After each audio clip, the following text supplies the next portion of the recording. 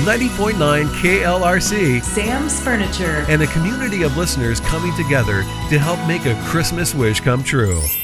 So tell us a little bit about Mike and Kim and why you think they should be one of our Christmas wish families this year. I have worked with Mike going on 4 years, and his wife Kim got diagnosed with ovarian cancer, and it was late stage. I've traveled back and forth to cancer treatment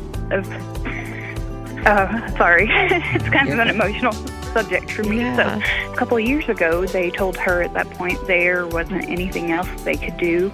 All the way through it, she just prayed and been faithful, and she should have not lived past the 2-year point, and she's just kept going.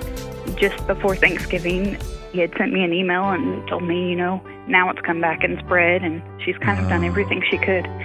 But her family owns the swim ranch out in Fayetteville, and 1 year we struggled, and she wrote me out a card and put $100 in it, and Mike's a veteran. He re-enlisted and went back and fought overseas for us in the armed guard. Wow. So they're just outstanding people. Yeah. I just want to give them something back. Well, we would like to make your wish our second KLRC Christmas wish.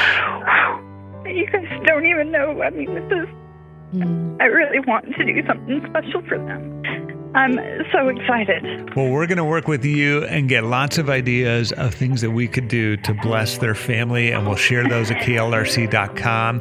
And over the next few days, let's see what God will do through an army of KLRC listeners and our friends at Sam's Furniture and more, okay? Awesome. Guys, I cannot thank you guys enough for selecting them. I hope everybody feels the same way I do after they kind of hear their story. KLRC's 3 Christmas Wishes, made possible by you, with special thanks to Sam's Furniture. The